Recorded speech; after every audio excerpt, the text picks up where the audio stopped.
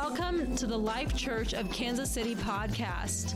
Please consider following, sharing, and supporting by giving at tlckcmo.com. May you be blessed by the word of God. Your hands if it's real today for you. Is the Pentecostal blessing real? Has anybody ever experienced this Pentecostal blessing? Can you stand to your feet and worship the Lord for this wonderful Pentecostal blessing? Hallelujah.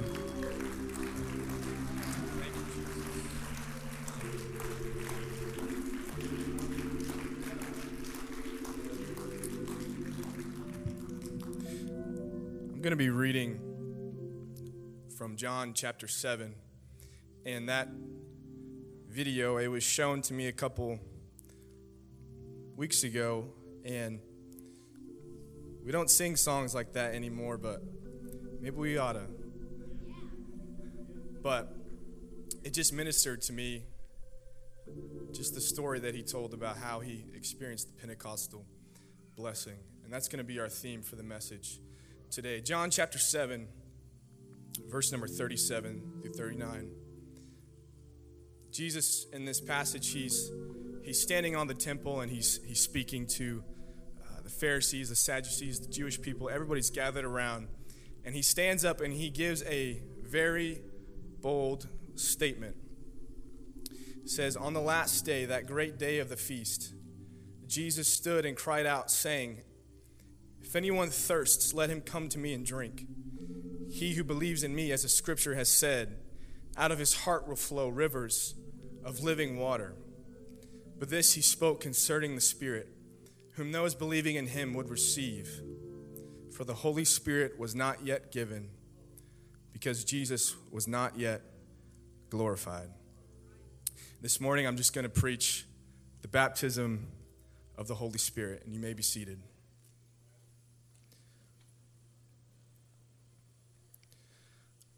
The Pentecostal movement began with one theological claim. This entire movement, the reason that we're sitting here, that this church is built, that Pentecost is even around, it came around from one theological claim. And that claim was that the initial sign of the baptism of the Holy Spirit was speaking in unknown languages that the person receiving the Spirit had not previously known. And this experience, this blessing, it is called the baptism of the Holy Spirit. In the 1800s, there was this group of people called the Holiness Movement. And they were starting to use this language of the baptism of the Holy Spirit. They would also call it the baptism of the Holy Ghost. But if you say that now, it's like kind of like, what is Holy Ghost? What in the world is that? I mean, I didn't know what it was as a kid. But it's the same Greek word in the Bible, but it's also called the baptism of the Holy Spirit.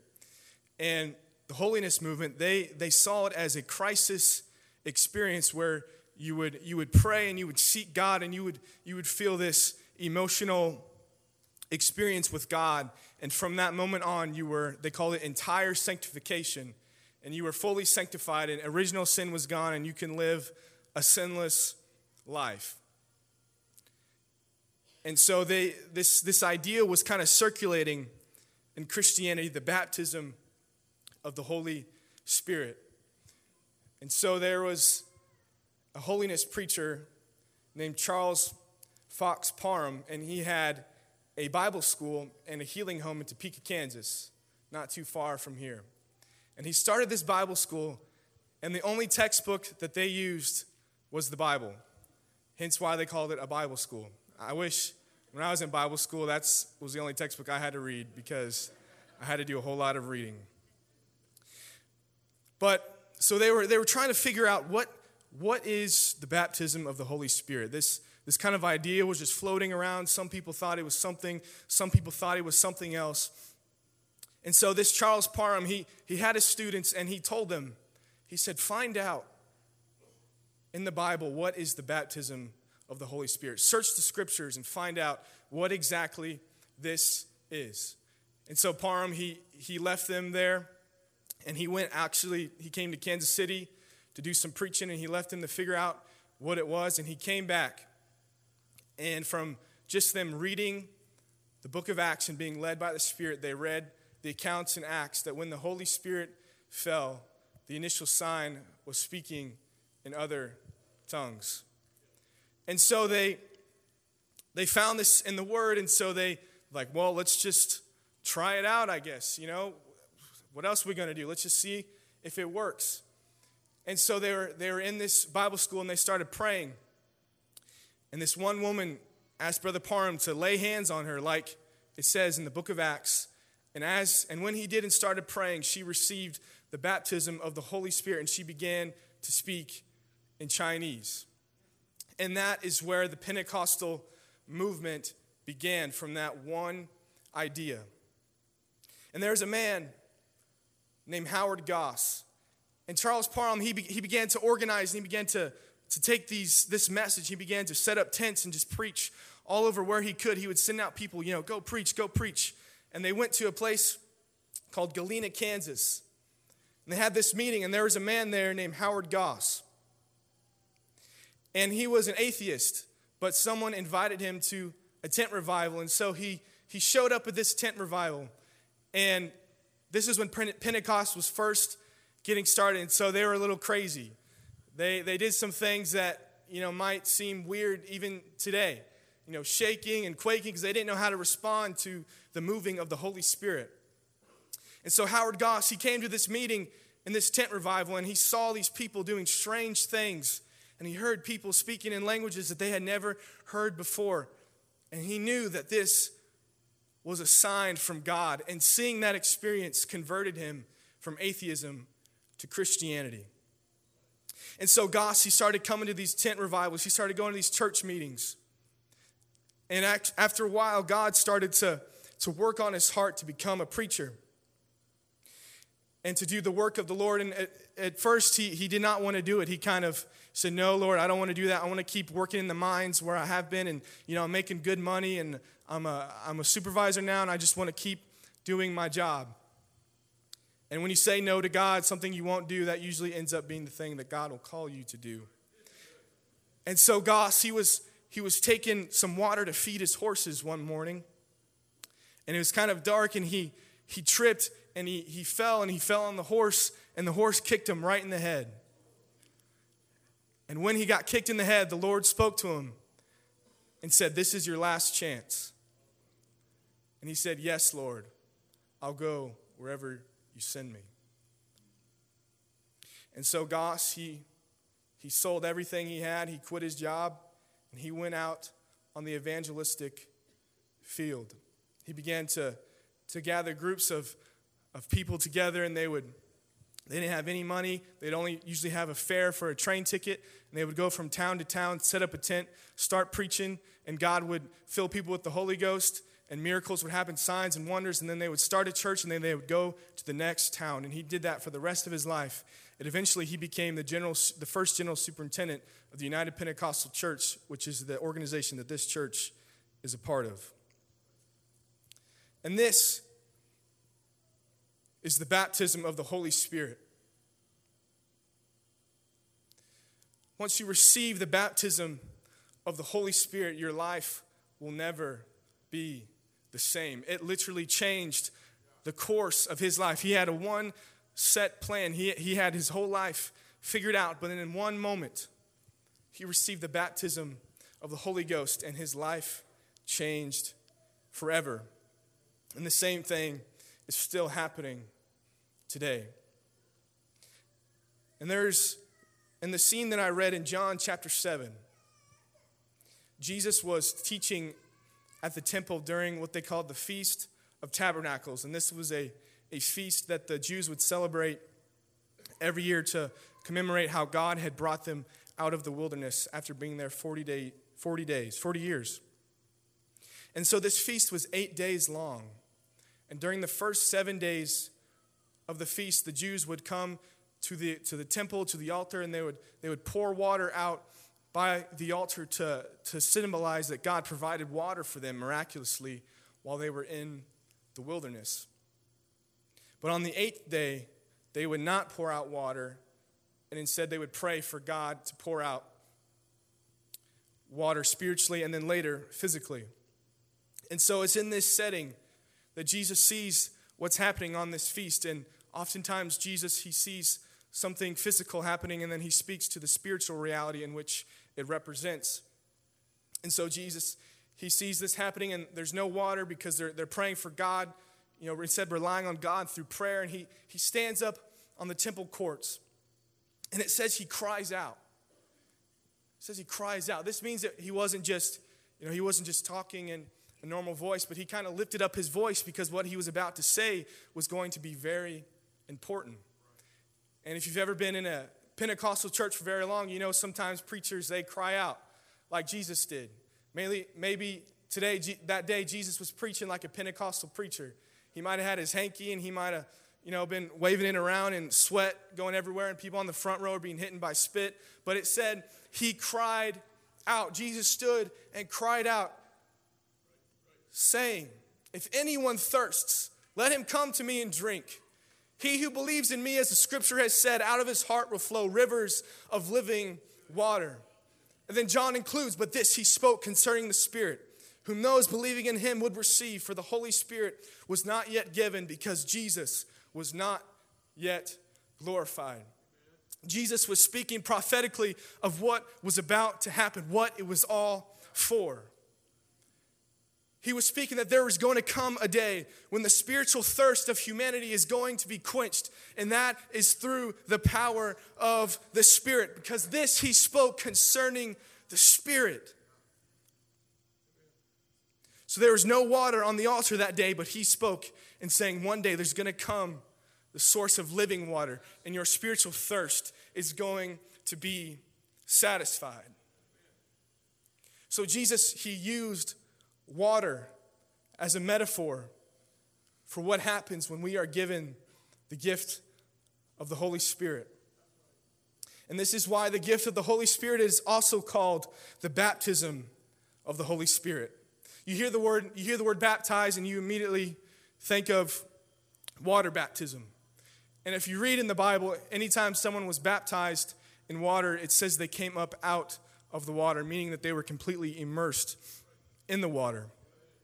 And so Jesus, this phrase, the baptism of the Holy Spirit, it's used to symbolize what happens when we receive the gift of the Holy Spirit. Because to baptize, the word means to be immersed into something. And just like when we are immersed, when we are baptized in Jesus' name, the same picture can be used to describe a spiritual reality of what happens when you are filled with the power of the Holy Spirit. This is why it's also called rain, because it's the water coming down and falling upon you and taking over your entire being. And so this is the baptism of the Holy Spirit. And the effects of the Spirit are numerous in the Bible. We could span throughout the Old Testament. We could go through the New Testament and talk about everything about the Holy Spirit. But I want to focus on a couple of things that happens when you receive the baptism of the Holy Spirit.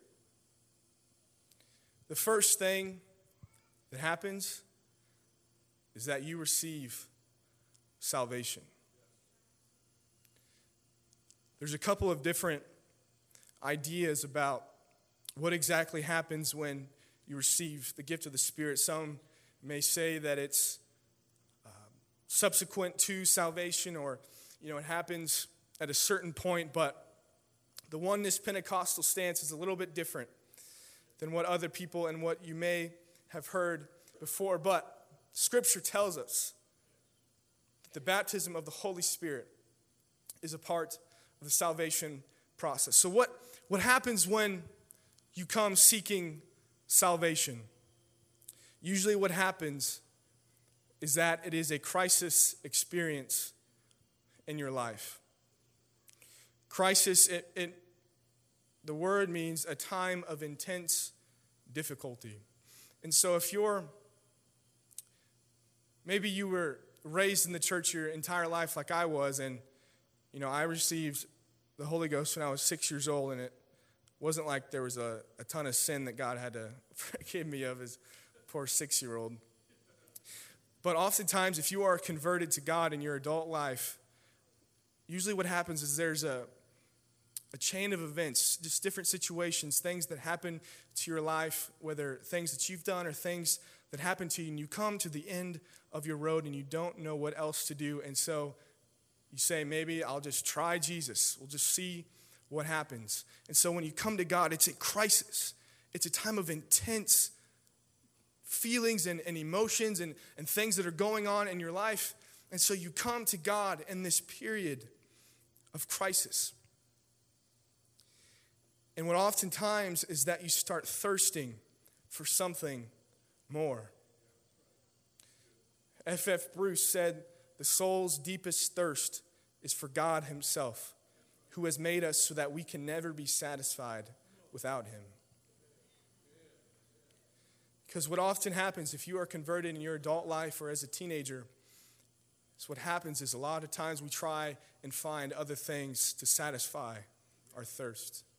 We'll go to entertainment, drugs, sexual sin, other kind of things to try and satisfy that thirst that is inside of our spirit. And you go from one thing to the next, and there's never seems to be that satisfaction. There's still that thirst there because every single person has a thirst for something greater than themselves. Even someone who doesn't even believe in God, there's a thirst for someone greater, something, a higher power to come and save them from themselves. Every single person has that. And so that spiritual thirst can only be satisfied through God. And so there was a woman in John chapter 4 who Jesus was going through Samaria to get somewhere, and he stopped at this well, and there's a woman there, and he asked her if he could have some water, and they start going back and forth. Why are you asking me, a Samaritan, for water? You're a Jew. We don't really mingle. We don't really intertwine. And then Jesus tells her, whoever drinks of this water will thirst again. But whoever drinks of the water that I shall give him will never thirst. But the water that I shall give him will become in him a fountain of water, springing up into everlasting life. And then, and I kind of picture this scene as what happens to all of us when we encounter Jesus, because she at first doesn't know what's going on, and then all of a sudden Jesus speaks to her so personally, and he tells her, he says, go back to your husband, and he says, you don't even have a husband, you've had 5 husbands, and the man you're living with is not your husband. He sees her situation and speaks to right where she is. And maybe we can't relate to having all the different spousal relationships, but we've all tried many different things to try and satisfy the desire inside of our hearts. We've gone to this, that didn't work. Move on to the next thing. We've gone to this, that didn't work. Next thing. And he sees her situation and speaks right to her and shows her the source of life, the water that will satisfy her thirst.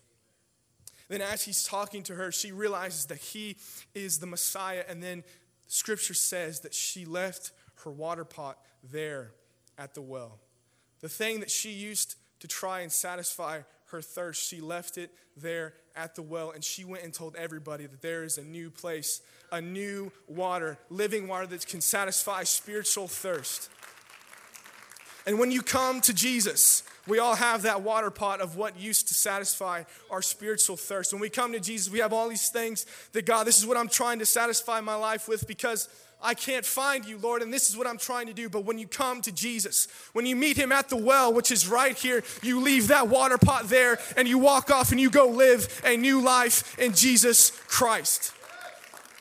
Because his water is the only water that can satisfy.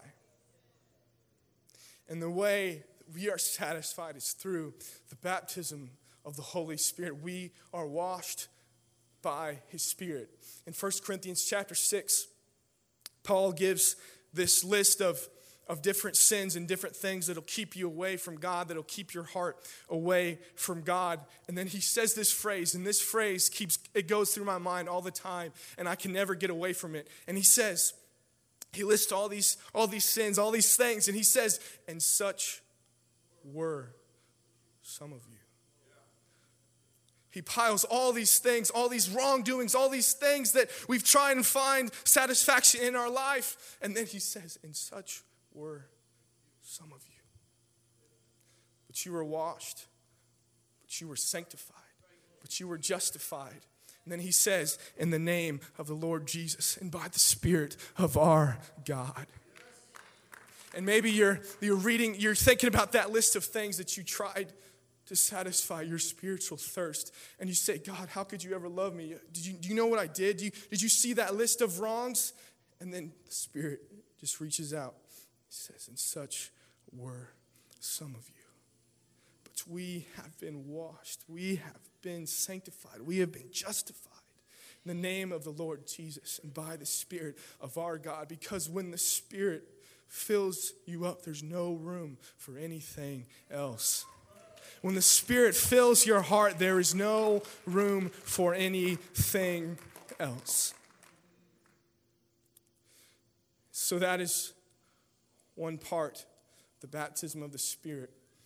So that when you have that crisis experience and you turn away from your sins and then you go to the waters of baptism to wash away your sins and you reach out to God and you open up your heart for Him to come and fill you, that is the conversion experience. And so you might be thinking, Caleb, been baptized 40 years ago. I've had the Holy Ghost for 40 years. I've been saved and walking with God. How does the Spirit still apply to my life? Allow me to show you.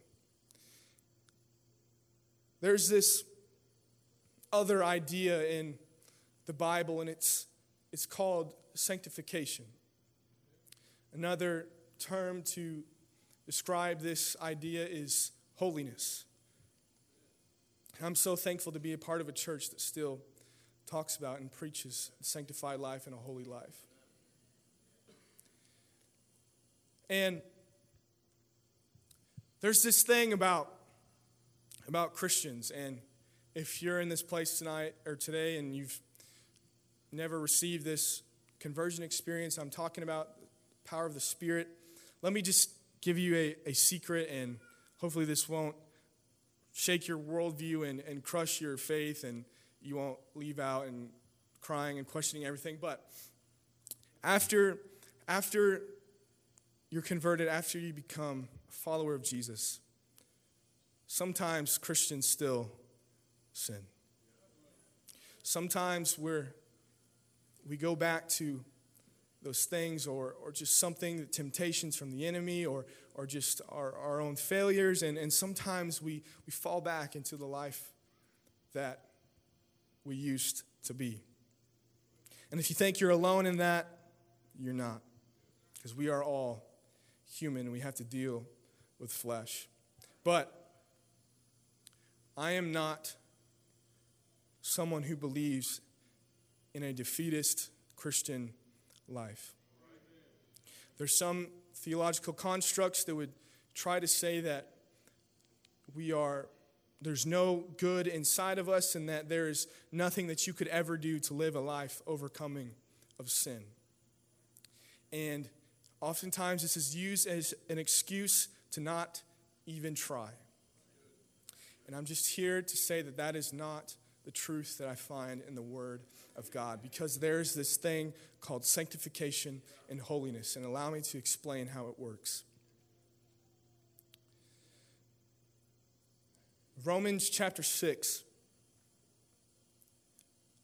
Paul he's writing to people that were already saved, the church in Rome. He had not seen them yet, but he was writing to believers who were saved. And he's kind of giving his belief system, what he believes and everything. And he's writing in chapter 6. And he's talking about the freedom that we now have in Christ. And just allow me to read what he says. He says, "Thank God, once you were slaves of sin, but now you wholeheartedly obey this teaching we have given you. Now you are free from your slavery to sin, and you have become slaves to righteous living. And then he says, but now you are free from the power of sin and have become slaves to God. Now you do those things that lead to holiness and result in eternal life. So when we are converted, when we have this conversion experience and our souls are given over to God, our life is changed. In that moment, you are completely set free from your sins. In that moment, you are saved. And you have been set free from the life that was behind you, the power of sin. You have been set free from the power of sin, and you have become God's child. And then in verse 22, he says, now you do those things that lead to holiness and result in eternal life.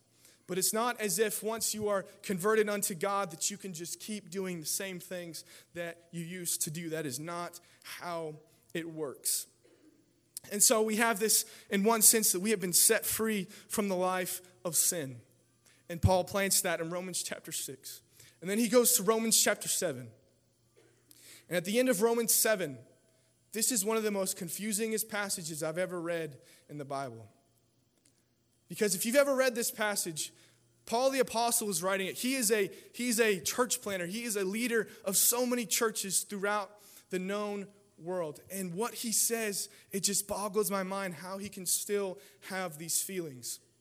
And so let me read to you what he says, and maybe you can resound with the Apostle Paul's writings. He says, so the trouble is not with the law, for it is spiritual and good.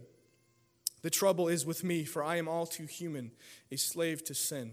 I don't really understand myself, for I want to do what is right, but I don't do it. Instead, I do what I hate.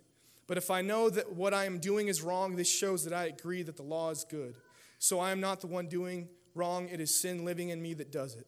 And I know that nothing good lives in me, that is, in my sinful nature. I want to do what is right, but I can't. I want to do what is good, but I don't. I don't want to do what is wrong, but I do it anyway. But if I do what I don't want to do, I am not really the one doing wrong. It is sin living in me that does it. I have discovered this principle of life, that when I want to do what is right, I inevitably do what is wrong. I love God's law with all my heart, but there is another power within me that is at war with my mind. The power makes me a slave to the sin that is still within me. Oh, what a miserable person I am. Who will free me from this life that is dominated by sin and death? So Paul has been set free from sin because when he was on the road to Damascus, God blinded him and converted him and appeared to him. He was baptized and received the Spirit. But how can he go back to this state of saying, I do what I don't want to do? What I want to do, I don't end up doing it. How is that possible? How can we be set free from sin, but at the same time go back to those same things and have those same feelings, and you don't do what you want to do? Why can't it just be free? Why can't I just do what I want to do for God and live the life that I want to live? And maybe that's your experience. You've been baptized, you've received the Spirit, you repented of your sins, you've changed your life, but you feel defeated. You feel like you can't do what's right. The sinful nature, the flesh is tugging at you to go back and to do these things again. It's a war. It's a bitter fight. How do we overcome this? How can Paul the Apostle say this? And in verse 25, he says, thank God. The answer is in Jesus Christ our Lord.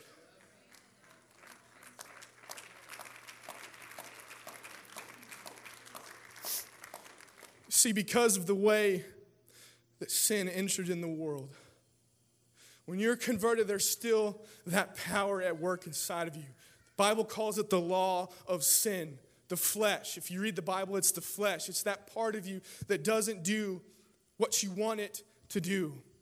And so it's at war within your spirit because we do not have our glorified bodies yet. We still live in earth, so there's always going to be that war inside of you.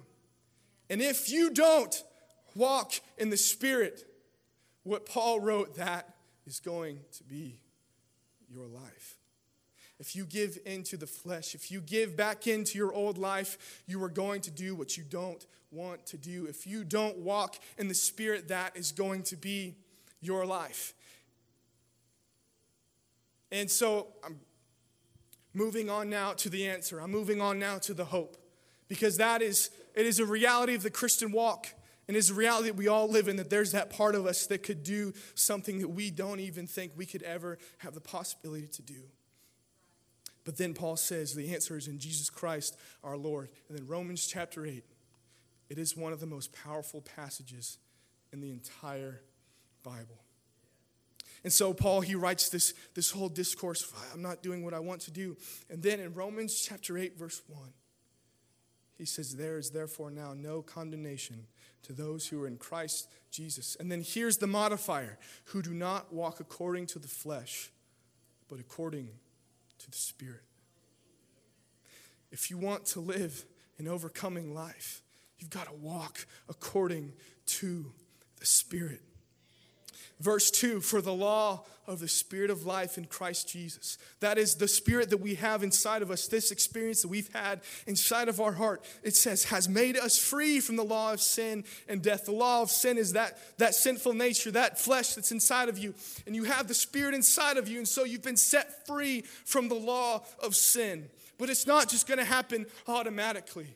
It's not just going to happen automatically. It's not that you don't have any part to play. Salvation is through God and through God alone. But once we are saved, we have to fight this flesh. And then Paul says, but you are not in the flesh, but in the Spirit, if indeed the Spirit of God dwells inside of you. And this is why we need the Spirit. Now, if anyone does not have the Spirit of God, he is not his. If you do not have the Spirit of God, you are not Christ's. But if you are in this room, and Paul says, if Christ is in you, the body is dead because of sin, but the Spirit is life because of righteousness.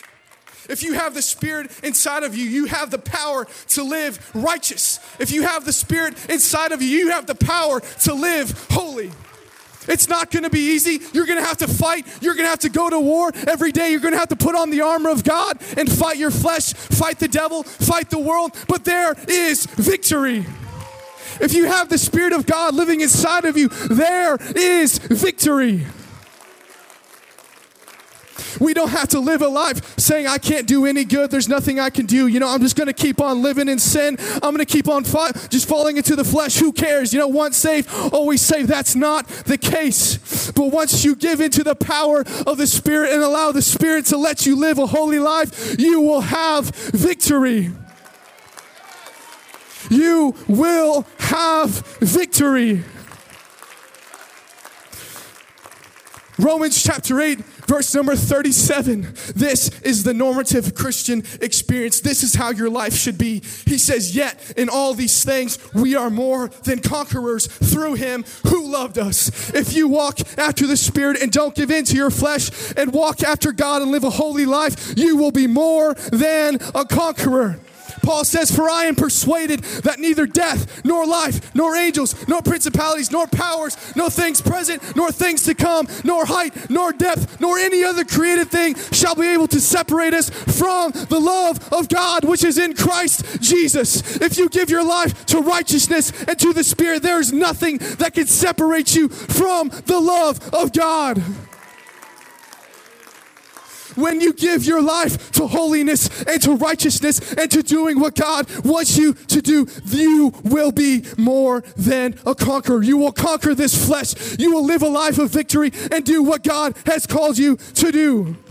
If you look at anybody in this church who is doing great things for God, I can promise you this, that they pray, that they seek after God, and that they live a holy life, because the only way that you can fight your flesh and do what you want to do is by living a holy life. And living a holy life is not trying to earn salvation. You can never do enough good. You will never be able to do enough good for God. But once you realize that it is a response for what God has done in your life, it will take you farther than you ever thought you could go. And it's not just about rules. There's certain things, there's certain guidelines, but love is far stricter than law. If you do it out of your love for God and what Jesus did for you on Calvary, you will do far more than you ever thought you could, because it is a response to what Jesus did for you. Jesus died for my sin. I can't give my life to drugs. Jesus died for my sin. I can't give my life to pornography. Jesus died for my sins. I cannot be bound by certain things. It is a response to what God did for you. This is the life of faith. This is the life of holiness. This is the life of victory, that once you walk after the Spirit and not in the flesh, you are more than a conqueror. If we could all stand in this place, if the music wants to come.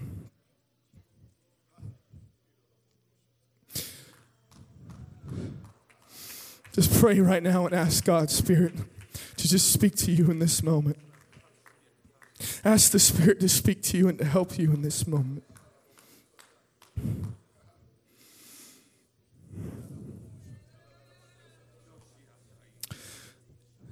Jesus, he stood up and he cried out. He said, if anyone thirsts, let him come to me and drink. Like I said before, John included after that. He said, but this he spoke of the Spirit. The Holy Spirit was not yet given because Jesus was not yet glorified. When Jesus died, we sang about it. The veil was torn in the temple. And that allowed the presence of God that dwelt there to be spread throughout all humanity. Jesus died, he was buried, and he was resurrected from the dead. But it does not stop there, because 50 days later, a group of people gathered in an upper room to pray. They gathered in a room to pray and to seek God, because Jesus had promised that the Comforter, that the Helper, that the Holy Spirit would come and it would help them live an overcoming life. Because say, God, we can't do this by ourselves. God, it's so hard. We live in such a dark world. God, everybody hates us. No one thinks we're doing right. God, I'm doing all these things for you, Jesus. I'm trying to dress right. I'm trying to live right. I'm trying to pray. God, I'm trying to go to church. I'm trying to read my Bible. It's hard because no one else in my job does what I like. No one else in my school lives how I live. God, it's hard. This world is dark. What am I going to do? When the day of Pentecost was fully come, they were all in one place in one accord. There came the sound of a rushing mighty wind, and it filled all the house where they were sitting. God poured out his Spirit on his people, because God knows it's hard. He knows that flesh is fighting you. He knows that it's telling you not to come to church. He knows it's telling you not to do what is right, and it's going to be hard. But once you walk after the Spirit, you will have victory. You no longer have to live a defeated life. So if you're in this place today, you've never had that crisis experience with God where you come to him and say, God, I'm tired of living this way. Jesus, I want your Spirit. This is the well that I was talking about, where the water flows from. You can come and ask God just through prayer. Say, God, I don't even know what to say, but Jesus, I just want your Spirit inside of me. Jesus, I want to live a life free from sin. And as you pray, God, if you come with repentance and faith, God will fill you with the Spirit and you will speak in other tongues. And maybe in this place today, and you've been living for God for a while, but you feel like you're living in a defeated life. There's situations, family situations, something you did, things are not going right in your life. This is the well that will never run dry. The Spirit is being poured out to give you strength, to give you victory for the life, the Christian walk. Jesus, I pray, God, over your people, God. This great congregation, Jesus, these wonderful saints, God, these people that have come to worship you, God. Lord, I know how hard it was trying to come to church today, God, and the flesh was fighting them, Lord Jesus. But they came, God, and they're showing an act of faith, Lord, that they want to know you. Jesus, I pray that you would open up the windows of heaven and pour out your Spirit, God, on your saints today. Jesus, just let us feel a baptism of your Spirit like we never have before, Jesus. Just let us feel your presence, God, like we never have before, Jesus. A renewing, a refilling of your Spirit. If that's you today, I invite you to come to this altar. Come to the well that will never run dry. Come and ask God to fill you with His Spirit again, to renew your strength for your life, to renew you, and so that you can be more than a conqueror through Him that loved you. Just open up your heart to Him. Say, Jesus, I've tried everything, God. I'm tired of living this way, Jesus. I want your Spirit inside of my heart. Just open up your heart to Him. Ask for His Spirit to come and baptize you again. Because like the song said at the beginning, it's real. This Pentecostal blessing, it's real. It's real once you come to the altar and thirst after God. It's real. His Spirit is here. The water that will never run dry is here. He's speaking to souls right now. Thank you for listening to this message. For more content, follow us on Facebook, Instagram, and YouTube at The Life Church KC. Reference the episode notes for more details.